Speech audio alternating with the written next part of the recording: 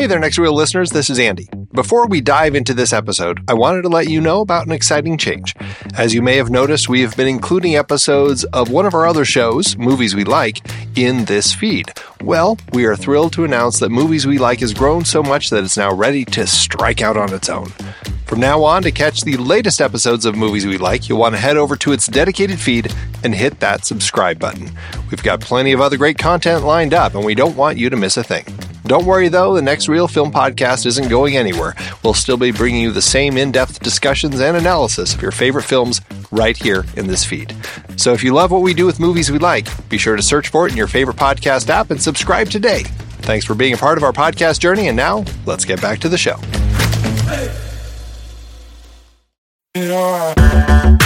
Andy, can you believe we've almost hit 700 episodes of The Next Reel?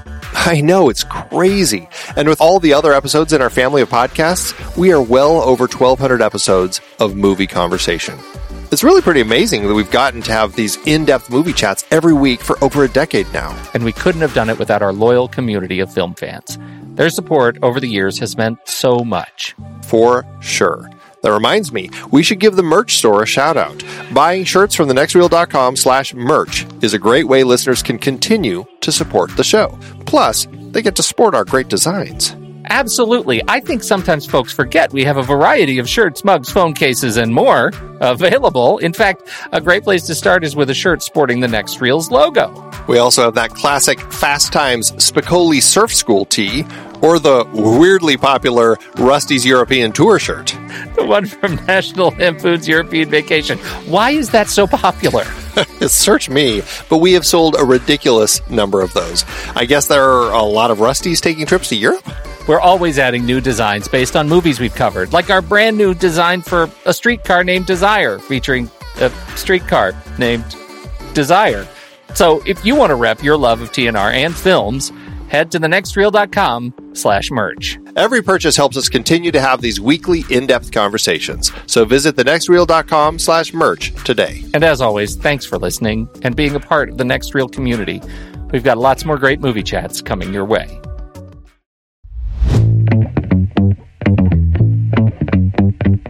Welcome to the Next Reel's Movies We Like, part of the True Story FM Entertainment Network. I'm Andy Nelson. That over there is Pete Wright. Hi, Andy. On today's episode, we have invited screenwriter and graphic artist Todd Alcott to talk about Bambi, a movie he likes. Hey, Todd. Hey! We are thrilled to have you joining us here to have this conversation about a wonderful, wonderful film, something that I've grown up with. I think it's fair to say that, considering the way that Disney releases movies, it's something we've all grown up with over the years. Bambi from 1942. Before we jump into the movie, though, let's talk a little bit about you and the work that you've done. So you're a screenwriter. I was the first writer on Ants, and a lot of my stuff ended up in the movie. So always nice. I got credit.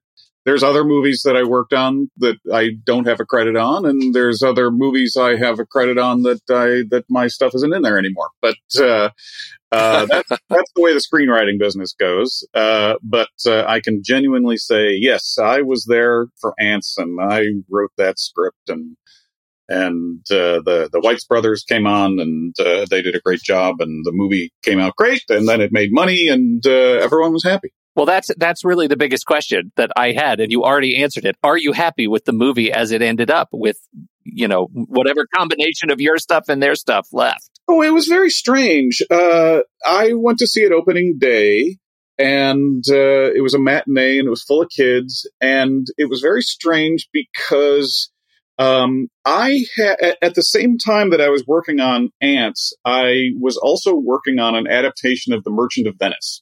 That sounds weird, I know. But I was a playwright at the same time.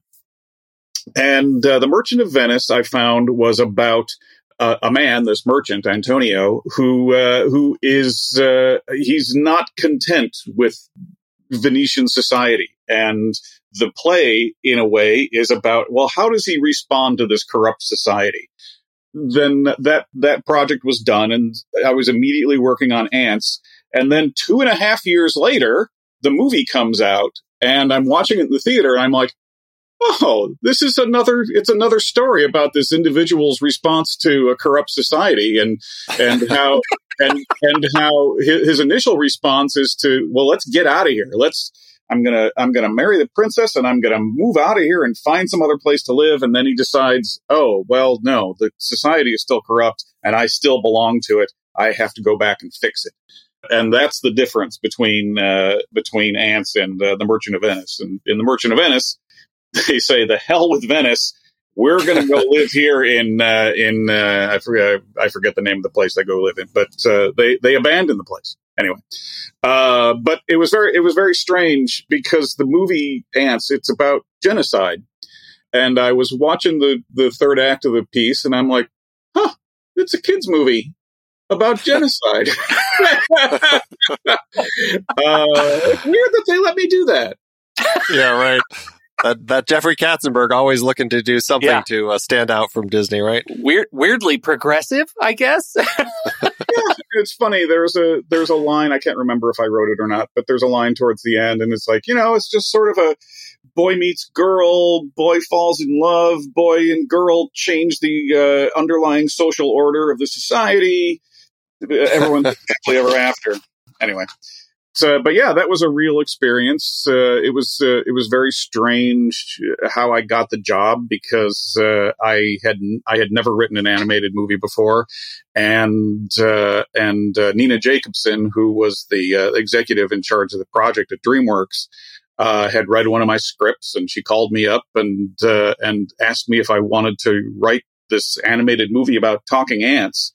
And I remember I was living in New York, and I was sitting there on my computer, and I was thinking, geez, oh man, I don't know. I've never written an animated movie before. I don't know if I'm really interested in animation. I suppose if I was going to write an animated movie, it might as well be for the guy who made The Lion King. What am I thinking? Yes, of course, I will write your talking ant movie.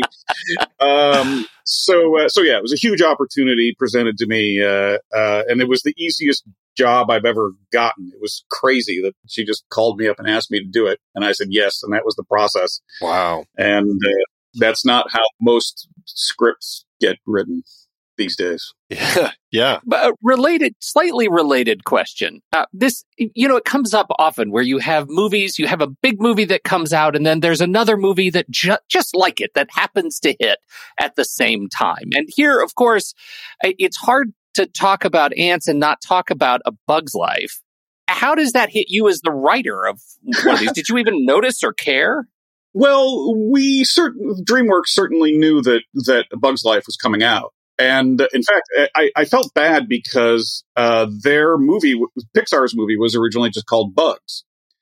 And everyone at DreamWorks knew it was coming out. And when they asked me to write this movie about ants, so that I could identify the project I was working on in my own files, I just called it Ants with an S. And that's the title that stuck. And somewhere in the marketing process, they said, let's change it to a Z. And I feel bad that Pixar had to change the name of their movie, but they had to change it because of just my little placeholder title of Ants. Wow. Isn't that funny?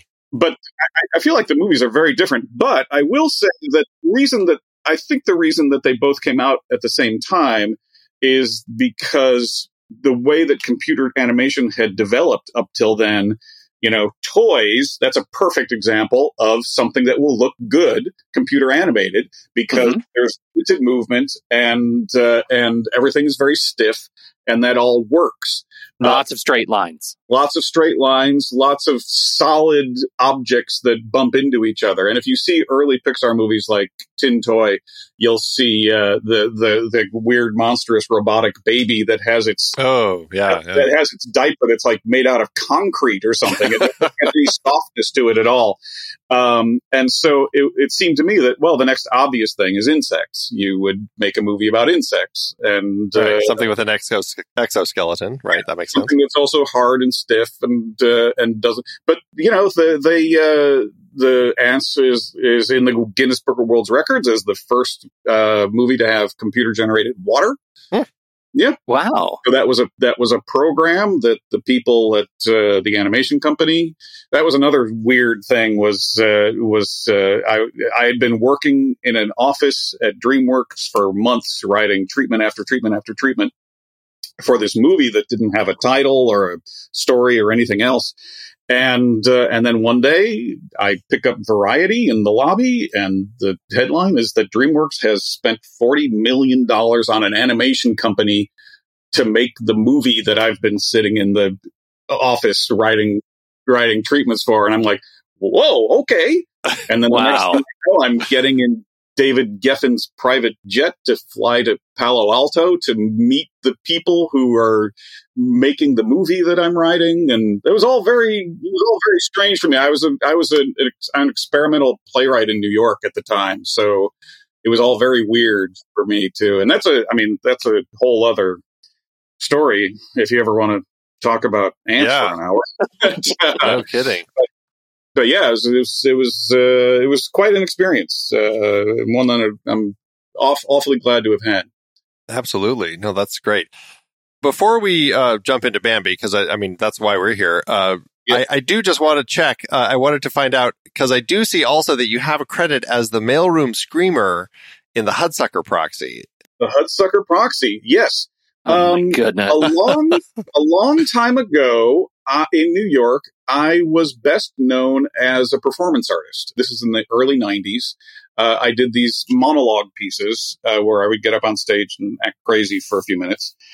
The Coen brothers found out about that somehow through their casting agent, Donna Isaacson. And she brought me in to read. Are you familiar with Hudsucker? Oh, yeah.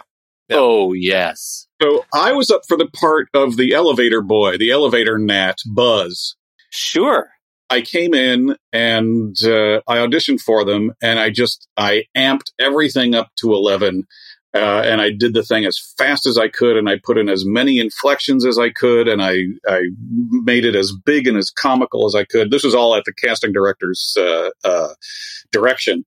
I'm pleased to say that I actually made Ethan Coen fall over laughing. Hey. So that was another big day for me, that he was clutching his sides and falling over. Nice. And I was like, well, that went well. I don't think I'll get it. And I didn't get it. But they liked me enough that they gave me a one-line part and flew me to Wilmington to be in the movie. And I was there with Richard Schiff, who become a beloved character actor. He was another one of the Screamers. It was an incredible set. That mailroom set was absolutely amazing. It was like 100 yards long in the on the floor of this abandoned car floor mat factory in Wilmington. And and I walked in, and oh man, you wouldn't believe it. Like the pillars on the set that we were supposed to be in the basement of a skyscraper, and the pillars looked exactly like cement that had been painted and repainted and dried out and become moist and dried out again, so that the paint was like wrinkled and sagging in places. And I was like, oh my God, these cement pillars look so great. And I touched one and I realized that, well, of course it's plywood. Yeah. And but you had to actually touch it to realize that it wasn't damp cement. And when you look up and you realize, oh, it ends 20 feet in the air, right, under a ceiling. The sets on that thing are just amazing, and they had to come and get me a couple of times because I wandered off to look at the other sets. There was this elevator set that had this incredible cherry wood finish to it, and there were these gleaming brass fixtures, and I was like, wow, that brass looks incredible. It too was painted plywood. I couldn't believe it. Anyway, the art of the production design. Yeah. And I believe that's Dennis Gassner. I could be wrong, but incredible production designer. And I worked with him on a Wonder Woman project that didn't happen, but incredible talent. Well, that's so much fun to just be involved in projects like that with people who are just so incredibly creative. You know, it just kind of pours off the screen of all of their projects. I mean, I'm a huge Coen Brothers fan anyway, But yeah, it's always nice to remember. Oh yeah, I'm actually in one of their movies. And one of my favorite ones. Oh my goodness, I love Hudsucker so much. Hey, yeah, that's great. 6 Degrees. And I'm also in 6 Degrees of Separation, oddly enough. Oh, hey, look at that. I have one literally 6 Degrees. Yeah, I don't have a line in 6 Degrees of Separation. I had a line, and they changed the blocking at the last minute and gave it to somebody else. So the back of my head is in 6 Degrees of Separation. Hey, I'll take it. But it's there. But it's there. Well, speaking of just like incredibly creative people and talented people, let's talk about this film that Walt Disney put together, Bambi. Yeah. From 1942. Love is a song that never ends. Life may be swift and fleeting. Yeah, let's start a little bit about just like, first time seeing it and getting a sense of, where you were I'm assuming as a child seeing it for the first time and how you kind of were introduced to this story. Well, it's crazy because I can literally mark the stages of my development based on viewings of Bambi. And they say that 7 is the age of reason. And I'm sure I had been to movies before. I'm sure that I had seen Snow White. Back then, Disney released their movies every 7 years because there was literally a new audience every 7 years. People who were not born before, for them, it's like a new movie. I certainly don't remember going to see Bambi and thinking, oh, this looks decades old. It was just a movie to me.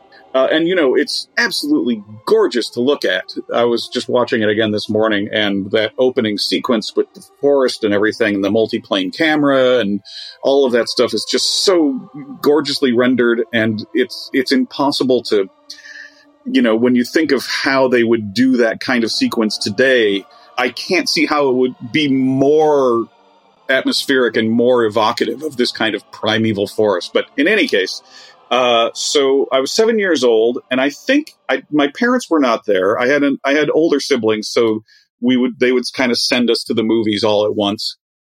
I had heard that Bambi's mother died, but I didn't know what that meant or anything like that. And that part of the movie didn't bother me so much. It was traumatic, of course, because it's meant to be, and it's hugely effective. It's still very effective. And even better is the pheasants who are hiding from the hunter, and there's the one who's panicking. No, I can't take it anymore. Yeah. Oh my God. Yeah. Right. But what I remember at 7 was at the end of the movie, the new fawns are born, and the camera tilts up to look, and there's Bambi and his father standing on the bluff where we saw his father at the beginning of the movie. And now Bambi's there, and his father is there with him, and his father slowly turns and walks away. And I had no idea. I'm 7. I have no idea what that means, but I knew that I had seen something incredibly profound. And I remember being so disturbed by it and taking a shower after the movie, after I got home. And I remember sitting curled up in a ball, crouching on the floor of the bathroom, looking at the tile, thinking, wow, what was that? What happened? What was that movie about? I don't understand. And then it came out 7 years later, and I went to see it again. This is all before home video, of course. Sure, yeah. You couldn't watch a movie anytime you wanted. You had to go see it in a theater. I enjoyed it at 14, and then I saw it again at 21, and I was like, yeah, this is nice. It's really well done. Didn't particularly affect me. And then in I think it was 88, whatever year Scrooged came out, it was released again. Yeah, 88. And it was Christmas Day or Christmas Eve or something, and I managed movie theaters in New York, and so I got to see all my movies for free. So I spent my day going to see movies, and there was a twin theater that was showing Scrooged and a re-release of Bambi, and I watched Scrooged, which also has a very emotional ending. And so raw from my first viewing of Scrooged, I went into the next theater to watch Bambi. And the credits started, and I was like, oh, I'm checking in with an old friend. Let's see how Bambi this year. Yeah. And there's all of the animals, and they're all excited about something, and they're all going to, the new prince has been born. And I'm like, oh, that's interesting. Everyone's excited about this new prince. Let's go see what the new prince is doing. And everyone rushes, and there's Bambi, and he's just a little baby, and he's just been born, and he looks up, and everyone's staring at him, and everyone is waiting for him to do something. And I was alone in the theater. It was Christmas Eve. No one was going to see Bambi. And I remember it was like I had just been electrocuted. I went, oh my God, this movie isn't about a deer at all. And it had never occurred to me that and suddenly I realized this movie is about me. And it's like you're born and everyone's looking at you and you're supposed to do something, and it's terrifying. And the owl, Thumper is there making fun of him. Oh, he's pretty wobbly, isn't he? Right. Like, well, geez, he was just born, and there's people already criticizing his game. Oh my God, Yeah. for sure. And so like subversive. Watching it as a kid, you could totally see, Thumper is so cute. Watching it as an adult, Thumper's kind of a dick. Like, so really, you want to just say, Thumper, hold your own. Like, move along, man. And it's funny because, everyone makes fun of Bambi. Feline makes fun of Bambi. Flower does not. Flower does not. Right. And I was watching it again this morning, and I was looking at Thumper, and I'm like, it's funny. He's not gay. Flower isn't gay, but he is effeminate, and he likes flowers. Why does he like flowers? Because Bambi put that into his head, that it's okay for a boy to like flowers. And I just loved that Flower is like, I'm perfectly happy. I'm going to like flowers, and then I'm going to grow up, and I'm going to mate with a girl skunk, and that'll be who I am. And I'm Flower the skunk, and I'm okay with that. I like who I am. Anyway, I'm always very charmed by Flower and his how he's kind of an outlier in this weird forest dichotomy where mothers are attentive and fathers are completely absentee. Yeah. Totally absentee father. And I think that's the other piece that really feels so subversive and progressive about this movie, that here we are, largely, this team of largely men making this movie that deals so deeply with identity and these values of relationships that we hold so core to our own being, and yet it's taken decades to be able to talk about these things more publicly. And here was Bambi in the 40s that was already trying to poke at some of these ideological, like, issues of ideological restraint. I think it's fascinating. No, it's fascinating, and so while I was working on Ants, Jeffrey Katzenberg, who was running the studio at the time, he worked at Disney and made The Little Mermaid and The Lion King and Beauty and the Beast and that whole block of the Disney Renaissance. And he said, I've seen Walt's boards for Snow White. And it's 10 beats in the first act, 10 beats in the second act, 4 beats in the third act. And so that's how I'm going to make movies. And certainly The Lion King follows that. It's got this, Lion King has this 50-minute first act, a 50-minute first act, which, I mean, it doesn't happen anymore. And then it has like a 10-minute second act and then like a 10-minute third act. So he has this very long first act, everything up until Bambi's mother's death. Then it has this very brief second act, maybe, and then the third act, like the fire. It all kinds of flows like a river, and there's only the one demarcated act break where Bambi's mother is dead, and Bambi has to go wander in the woods with his father in the wintertime. Which is never illuminated for us, right? That is an interesting thing. It's just sort of a block out of his life is gone. And apparently the Disney company made a sequel that tells us what happened in those months with his father. I don't want to see that, but No. To me, the Bambi is a movie that's literally about the mystery of life. What is life, and what are we doing here, and what's the point of any of this? So I'm working on Ants, and so I'm like, okay, well, I too will go back and study the old Walt Disney movies, and Bambi was at the top of my list. You folks, I don't know how many screenwriters you talk to, but there is this hard and fast rule in Hollywood screenwriting. What does the protagonist want? That is the entire movie. What does the protagonist want? What is he after? What stands in his way? Who is arrayed against him? And that is all a cinematic narrative is. The protagonist is in pursuit of a goal. Something is in his way. He has to overcome it. And he does or he doesn't. Whatever the case may be. And I'm watching Bambi and I'm like, there's nothing in there. There's absolutely nothing. The protagonist, he doesn't want to look like an idiot. That's about it. And it doesn't matter what he does. Everything makes him look like an idiot. Anything that he tries, it's like, bunnies. I'm going to hop like a bunny. And then he falls on a log and everyone laughs at him because he's an idiot. And then and the thing with the ice, again, Thumper is like, come on out onto the ice. I know, Thumper's the worst. Thumper.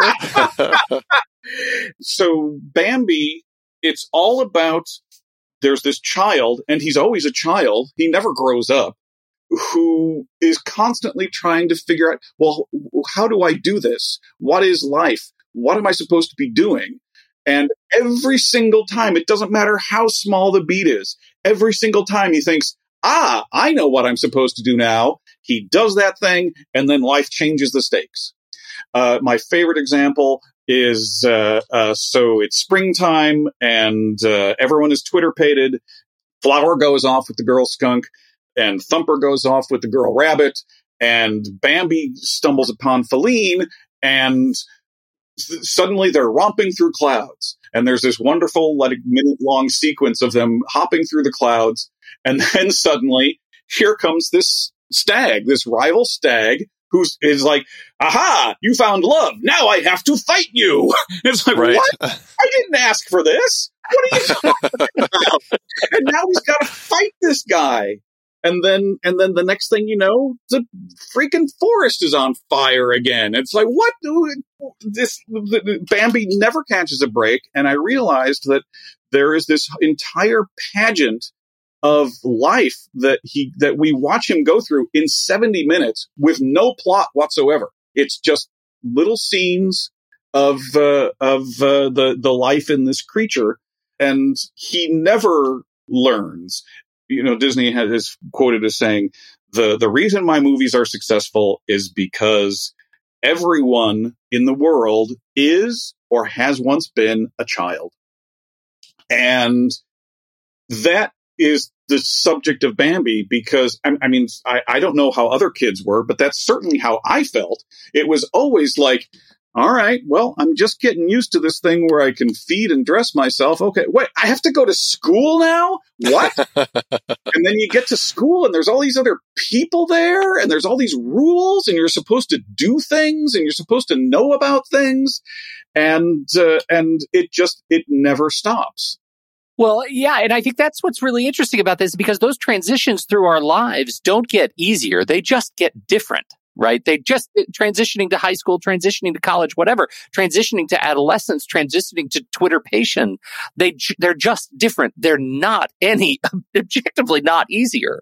And so, like, looking at how Bambi in right, 1942 interprets those changes is a really interesting sort of reflection on the, largely men constructing this universe, this like fantastical universe of woodland creatures that has the same cultural hierarchies that we're still largely dealing with. Sure. Yeah, absolutely. But the idea that, at the end of the movie, now Bambi is the prince of the forest, but we've seen his entire experience, and it's like, well, what qualified his father? Yeah, right. I know. Right. The thing he managed to live the longest? He managed to live the longest. Bambi's mother says, because no other deer has lived half so long as him. So what does that mean? That means that when he walks into the meadow, everyone watches him to see if he's going to panic. Yeah. Because when he panics, that's the cue for everybody to panic. Right. And that's it. That's what he does. He has lived the longest because they say he has wisdom, but wisdom is just it's an elevated form of pattern recognition. Oh, the birds are doing that. I have to watch out. Right. And so the deer who is best at recognizing those patterns of danger is the one who becomes the protector of the herd. But the fact that, like, the stags have absolutely nothing to do with their children. Yeah. They have nothing to do with their mates. The mates don't even, the father stops and says hi to Bambi, doesn't even say hi to his mother. No. Just walks away. But I love how at the end of the movie, first of all, Flower comes along and he turns off screen and says, "Come along, Bambi," and he's talking to his own son. So Flower's there with his son, and then Thumper is also there with his 9 children or however many he has. So not all of the patterns completely remain.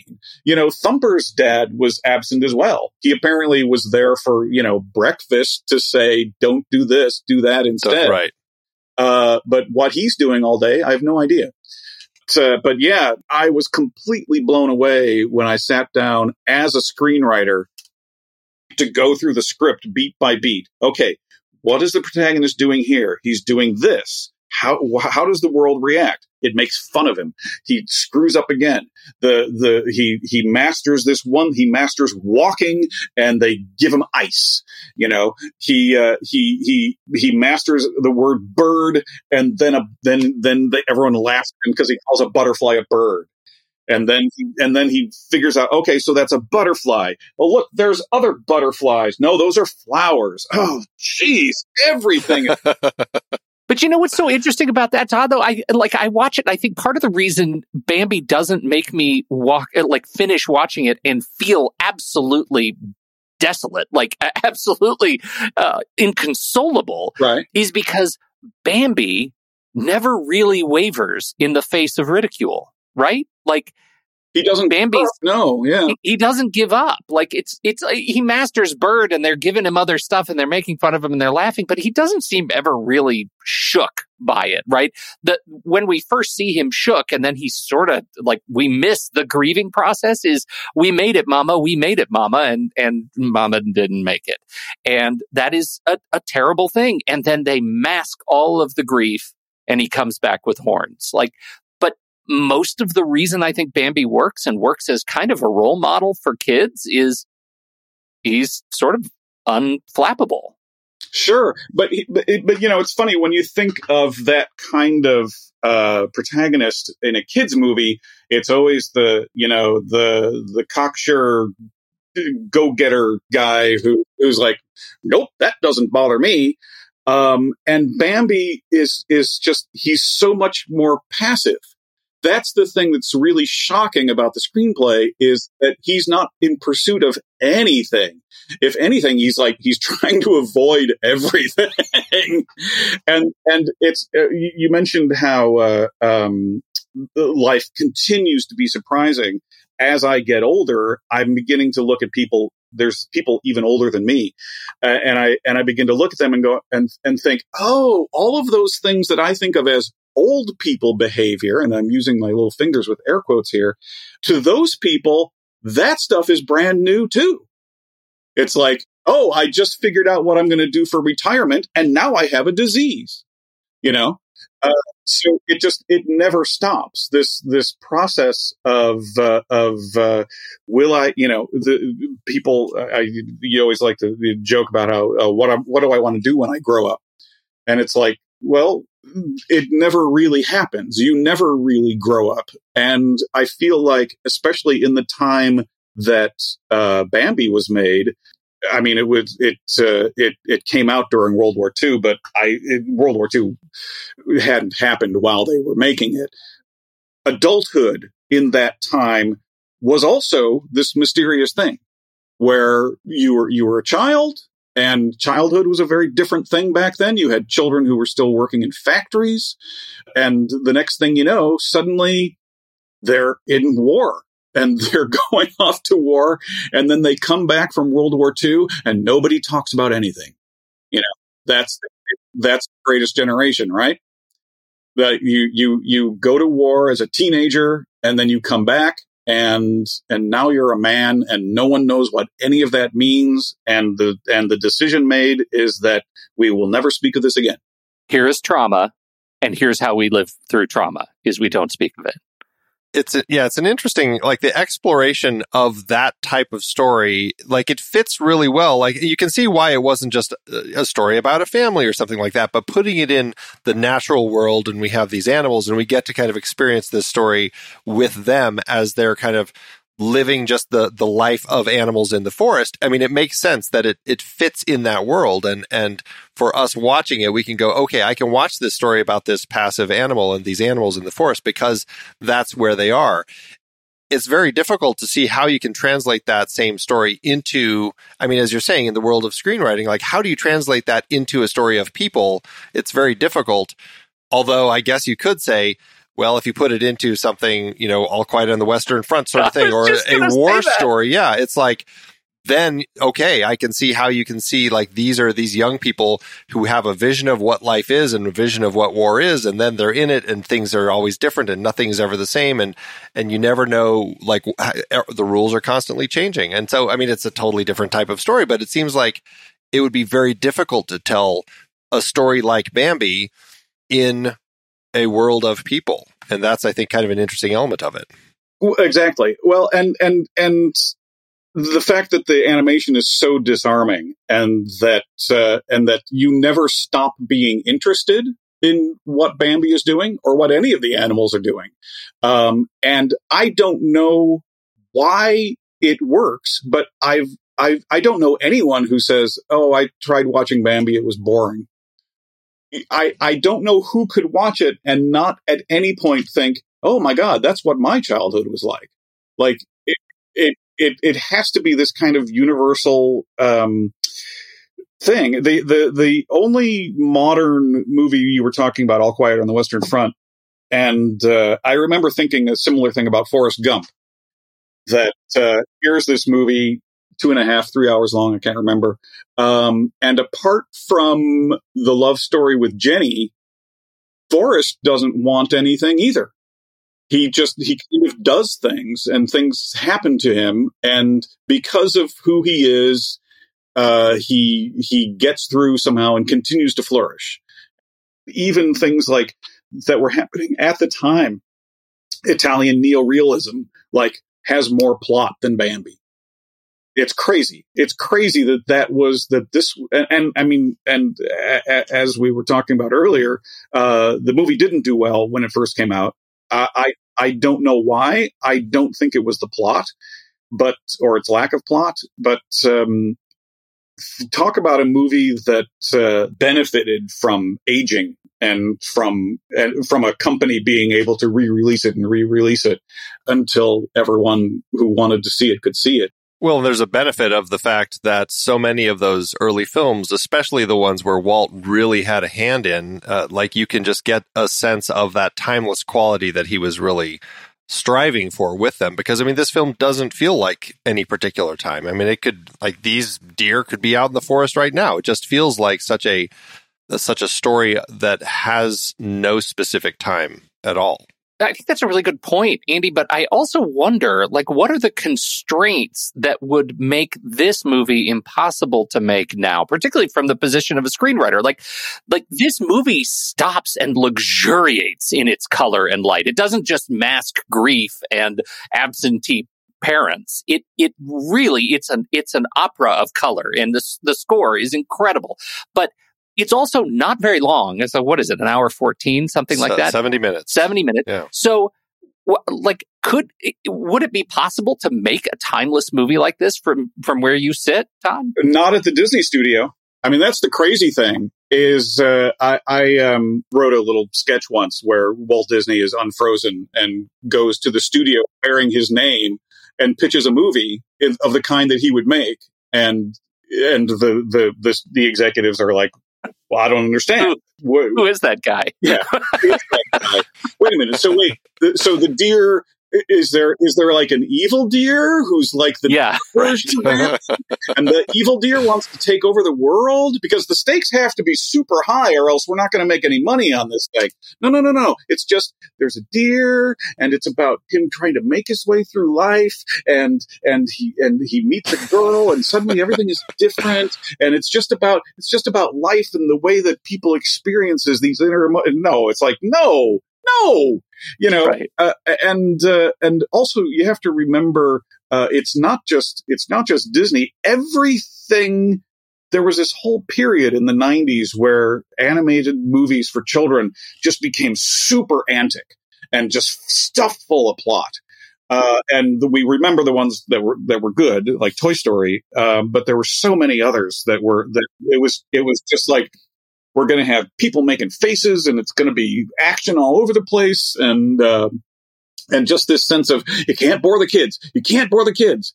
And it's like the fact that Bambi is so quiet and so gentle, and you'll find moments, just tiny little things like, the mouse at the beginning of the movie, he's waking up and he pulls a drop of dew off of a blade of grass and he rubs it on his face, and that's how he washes his face.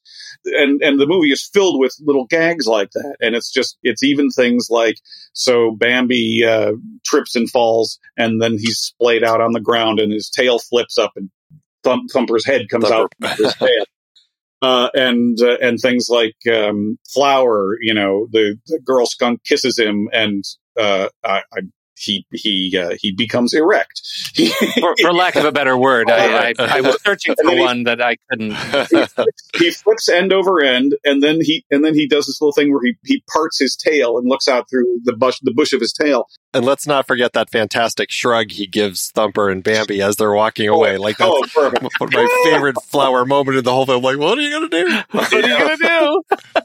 And those moments aren't part of the screenplay. That was another team of guys, and their entire existence at the studio was just coming up with those physical gags. And I remember going to see Snow White. I guess it would have been a few years earlier. I was very young. And the one moment I remember is there's the dance sequence at the dwarf's house, and Grumpy's playing the organ, and he does this little run up the keyboard, and the camera pans over all the little stops on the organ pipes going. And then the last stop opens, and another little pipe comes out, and there's a little bird nest on it, and a little bird pops out of the nest and goes, beep! Right. And as a 5-year-old, a 3-year-old, I can't even remember how old I was. I just went, oh my God, someone had to think of that. Someone had to think of it. And then someone had to go through this incredibly time-consuming, elaborate process of animating it. And it goes by like that. And yet it's magic. Bambi is full of moments like that are endemic to the studio. And it's what Disney was kind of known for, was those little character moments. But the underlying story of Bambi is so gentle and so it's mind-boggling to me to have to see a movie with a protagonist that doesn't want anything. The closest thing that I can think of in recent times would be something like, Hayao Miyazaki's My Neighbor Totoro or something along that line. Like that's kind of like kind of a vibe. Yeah, it's really kind of about just the sense of place, the sense of space as far as those two kids and their summer with mom in the hospital. And it's hard for them, I think, to allow for that. And it's funny because I think it's less the screenwriters, more probably the studio heads are the ones saying, oh, the kids need action. They need all these beats. They need these punchlines and these jokes and this constant energy. And the pop culture references. Yeah, the pop culture references, absolutely, without realizing that the kids also really revel in all those little details and those fine moments that are just sitting there, and those sorts of things that they can absorb and think about and process. And like you talked about the little mouse washing his face with the drop of dew, like that's something that I've always remembered. It has always been in my head from this film, and it's like, because probably I had time as a kid to like think about that and process that and really kind of absorb, is that how a mouse would really like wash its face? And like you're thinking about that sort of thing. And like that's what's so great about it. And you just don't get that space in the stories now. Well, and there's the April showers sequence that stops the narrative cold, and it's just about things that look cool in the rain. And there's the Bellinate sequence where Bambi and Feline get together, and there's just these shots of the wind passing over the grass. And there's moments like that strike me as that's what Disney was really about, was giving the audience, presenting them with a world that they would recognize that's right outside their window that they'd never noticed before. And I go back to when Lady and the Tramp first came out on Blu-ray, and I was able to watch it on home video in a decent presentation. And first of all, the movie's beautifully animated, but mostly you watch Lady and the Tramp and it's like, oh my God, it's like I've never seen a dog before.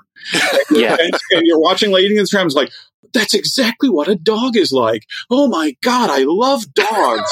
Dogs are fantastic. And you can see that the animators are thinking the same thing. The animators are like, I can't wait to show you these dogs. And you watch that, I was watching Bambi this morning and I was like, wait a minute. So this is Bambi's shoulder, and then he's got this little upper arm, and then he's got this incredibly long forearm, and then he's got this wrist, and then his fingers are the whole bottom section of his. I'm like, oh my God! They sat and they watched deer, and deer are weird. I mean, the way that they walk. Yeah, there's a lot of weird. But the other shot that I remember is the mother walking out into the meadow to check to make sure everything's okay before Bambi comes out. And there's a shot where she puts her head up and her ears turn out, and it gives you this sense of alertness. And then the light and the fog and the color, it all gives this overwhelming sense of tranquility, but with danger. There's always something waiting. And I was thinking again today about Bambi goes through the grass and almost steps on a frog, and the frog says, "Watch out!" Right. Yeah. and I was like, now who thought of that? Who thought? Well, what does the frog should say something? What should the frog say? The frog says, "Watch out."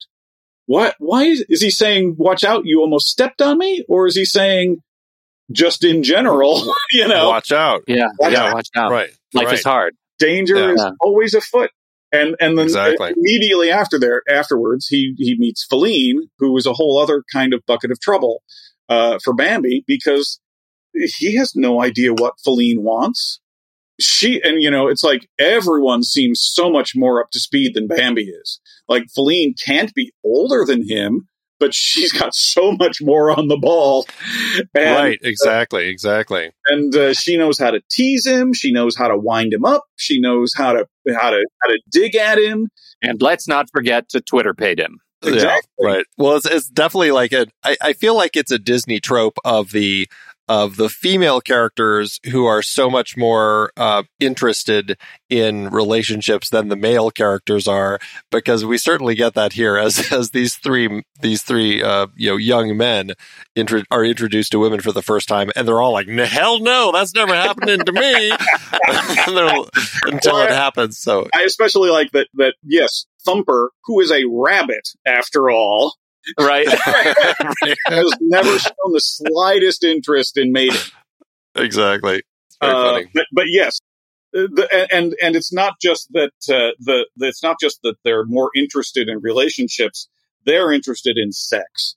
The rabbit brushing her ear like a mermaid sitting on a rock, and she's got the little blush on her cheeks, and she's doing this kind of Veronica Lake thing, looking through her fur. They're all very seductive and and way ahead of the game. And the men are just putty in their hands. Oh, there's nothing I can do about it. I know. So funny. Andy, you know what they say about Bambi? They say, you think you saw Bambi. Wait till you see Bambi 2. It may come across as a joke, but it is a sad reality that there is Bambi 2 out there in the world. This was that era when Disney decided to just, you know what, hey, let's just really dig into this sequel nonsense hardcore. And 2006, they actually put together Bambi 2, direct-to-video, and as Todd said, it is a period in the point when Bambi's mother has been shot, and it is about the great prince of the forest, as it says, struggling to raise the motherless Bambi, and Bambi's doubts about his father's love. Oh my goodness. Just what the world needed. And as if that wasn't enough, in 2020, they actually had announced that they were going to do a photorealistic CGI remake of Bambi. Paul Weitz and Chris Weitz, interestingly, both people who Todd has worked with, or I don't know, with, but certainly all ended up kind of getting credited on Ants as writers. They are on as producers for this. Now, it was in 2020 when they announced it. With COVID and everything else that happened very shortly after that announcement, nothing else has been said about that, so it's entirely possible that it's been dropped. Fingers crossed, that's the case. Boy, Bambi's mother gets shot in photoreal. That's going to be great. Ugh, geez, there's so many kids who are going to love that. But, just to be fair to the Disney company, Felix Salten, who wrote the original book, Bambi, A Life in the Woods, the Austrian book, actually also wrote a sequel it would have been about 16 years after the publication of the original book, and it was called Bambi's Children, and actually is about Bambi's kids growing up. So, Disney's not the only one who was taking advantage of the popularity of the story. I can't wait for Bambi 3, Deer in the City. You can see it now, can't you? Now, this was 1942, and I think the first Oscars were 1929. I'm pretty sure that's accurate. So by this point, were there enough good animated awards categories for something like Bambi to actually do well in the award season? Yes, surprisingly. But it's one of those things where, the Oscars, they didn't have as many categories as they do now. No best animated feature, things like that. But Bambi did get recognized, nominated for 3 categories: Best Scoring of a Dramatic or Comedy Picture by Frank Churchill and Edward H. Plum, but lost to the film Now Voyager. Hey. The music by Max Steiner, which we've talked about on the next reel. We've talked about. Yeah. Love is a Song, music by Frank Churchill, lyrics by Larry Morey, was nominated for Best Original Song, but lost to White Christmas from Holiday Inn, of course, by Irving Berlin. That's a hard one to argue. White Christmas, I think it's fair to say it's pretty much a perennial classic. Yeah. And Best Sound Recording, C.O. Slyfield was nominated, but lost to Yankee Doodle Dandy, to Nathan Levinson for that film. Yankee Doodle Dandy. Any other categories? Interestingly, 1948, now this film was 1942, as you said, the Golden Globes, however, gave Walt Disney a Special Achievement Award for furthering the influence of the screen for releasing a Hindustani version of the movie, which I think is interesting. It's like recognizing, hey, you know, this idea of other languages, that's not a bad idea. Good old Golden Globes. They're catching up with the times. Indeed. At the Hugo Awards, they weren't around at the time, but they started doing something a few years ago called the Retro Hugos. And they release awards to films that are celebrating their 25th, 50th, or 75th anniversaries, or they're looking at those years. And so in the 75th anniversary categories in 2018, they awarded Bambi the Best Dramatic Presentation in Short Form, a win for the film. Wow. So, that's kind of interesting. All right. And then just two other points of note. AFI, they're always releasing their top 10s or top 100s, and their 100 Years, 100 Heroes and Villains.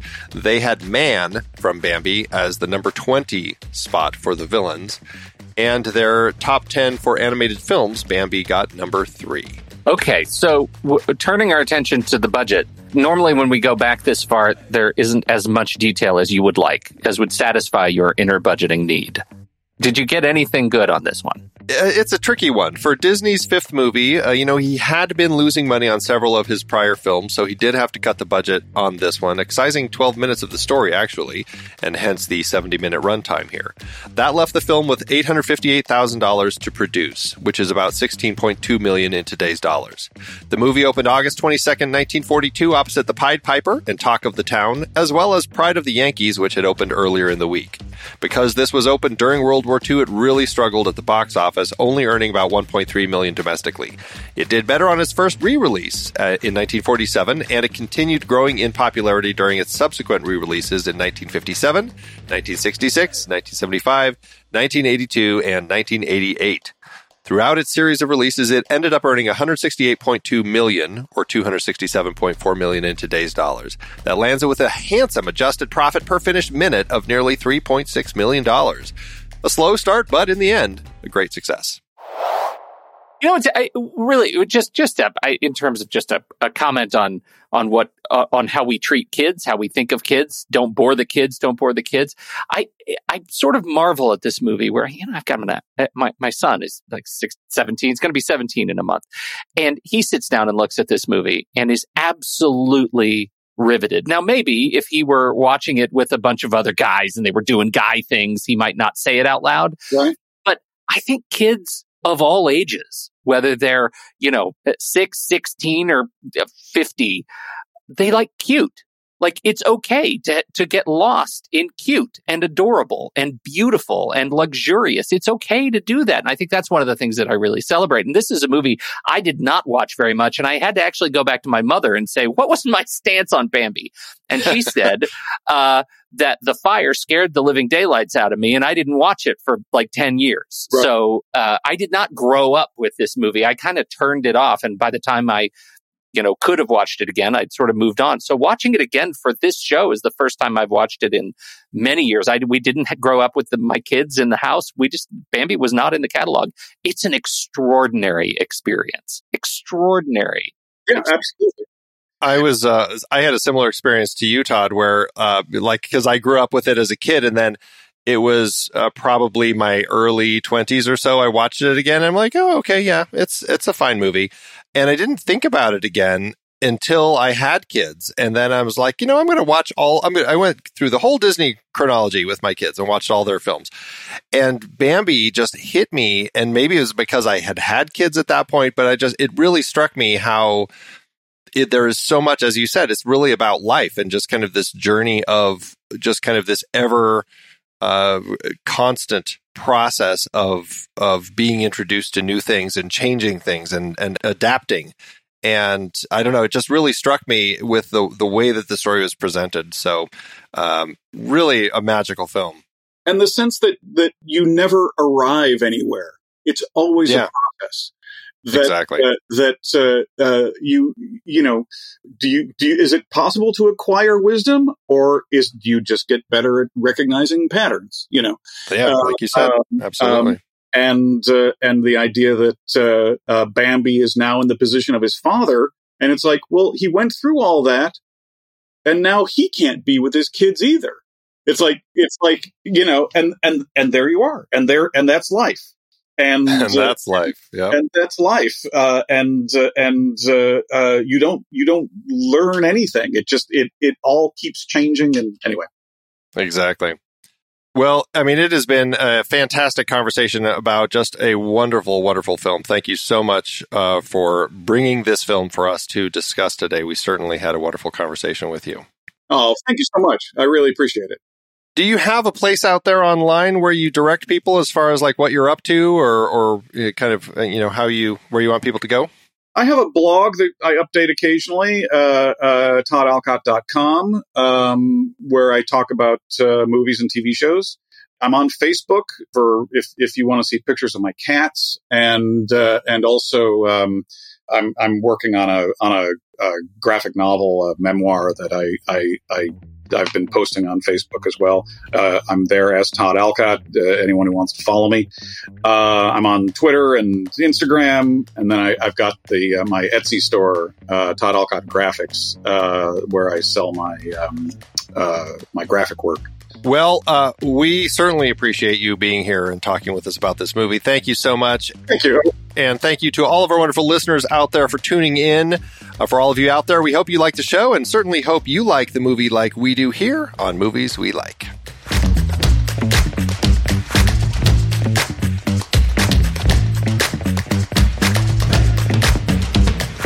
The Next Reel presents Movies We Like is a part of the True Story FM Entertainment Podcast Network. The music is Chonk Clap by Out of Flux. Find the show at truestory.fm and follow us on Facebook, Twitter, Instagram, and Letterboxd at The Next Reel. If your podcast app allows ratings and reviews, hey, we always appreciate it if you drop one in there for us. See you next time.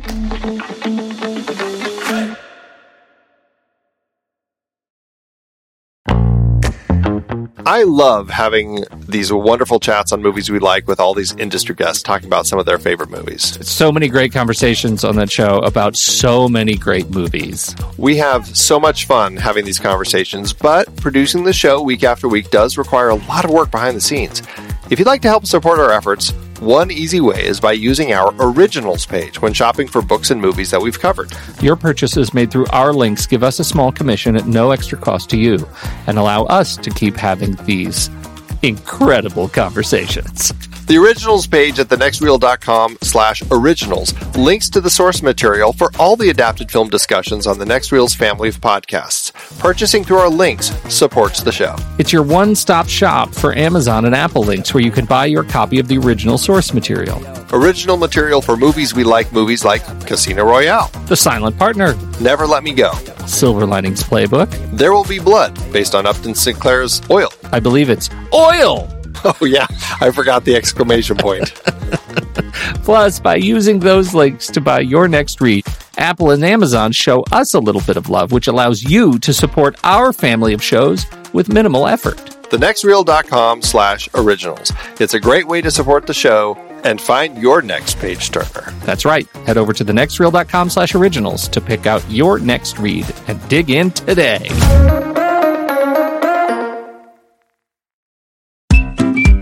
I've been podcasting since 2006. In that time, I've tried countless hosting platforms, but in August 2022, we switched to Transistor to power all of our shows here at True Story FM, and it's been a game changer. I love the Transistor allows unlimited podcasts and storage without extra charges. We can publish so much content, and we do. If you want to start up a podcast, do yourself a favor and host your show on Transistor. With their one-click publishing, you can get your new show onto all the major podcast directories effortlessly. And their website builder lets you quickly build custom sites for each show. The detailed analytics are invaluable too. You can access all kinds of listener data anytime. Oh, and the versatile players allow you to embed episodes anywhere to reach new listeners. Plus, the team behind Transistor is super responsive and keeps making the platform even better. After using countless hosting services over 15 plus years, Transistor has been, hands down, the best podcast partner for us. If you want a hosting platform to take all the worry out of getting your podcast out into the world, go to thenextreel.com/transistor and check it out. Support our show and support your own show by going to thenextreel.com/transistor. Start growing your podcast today.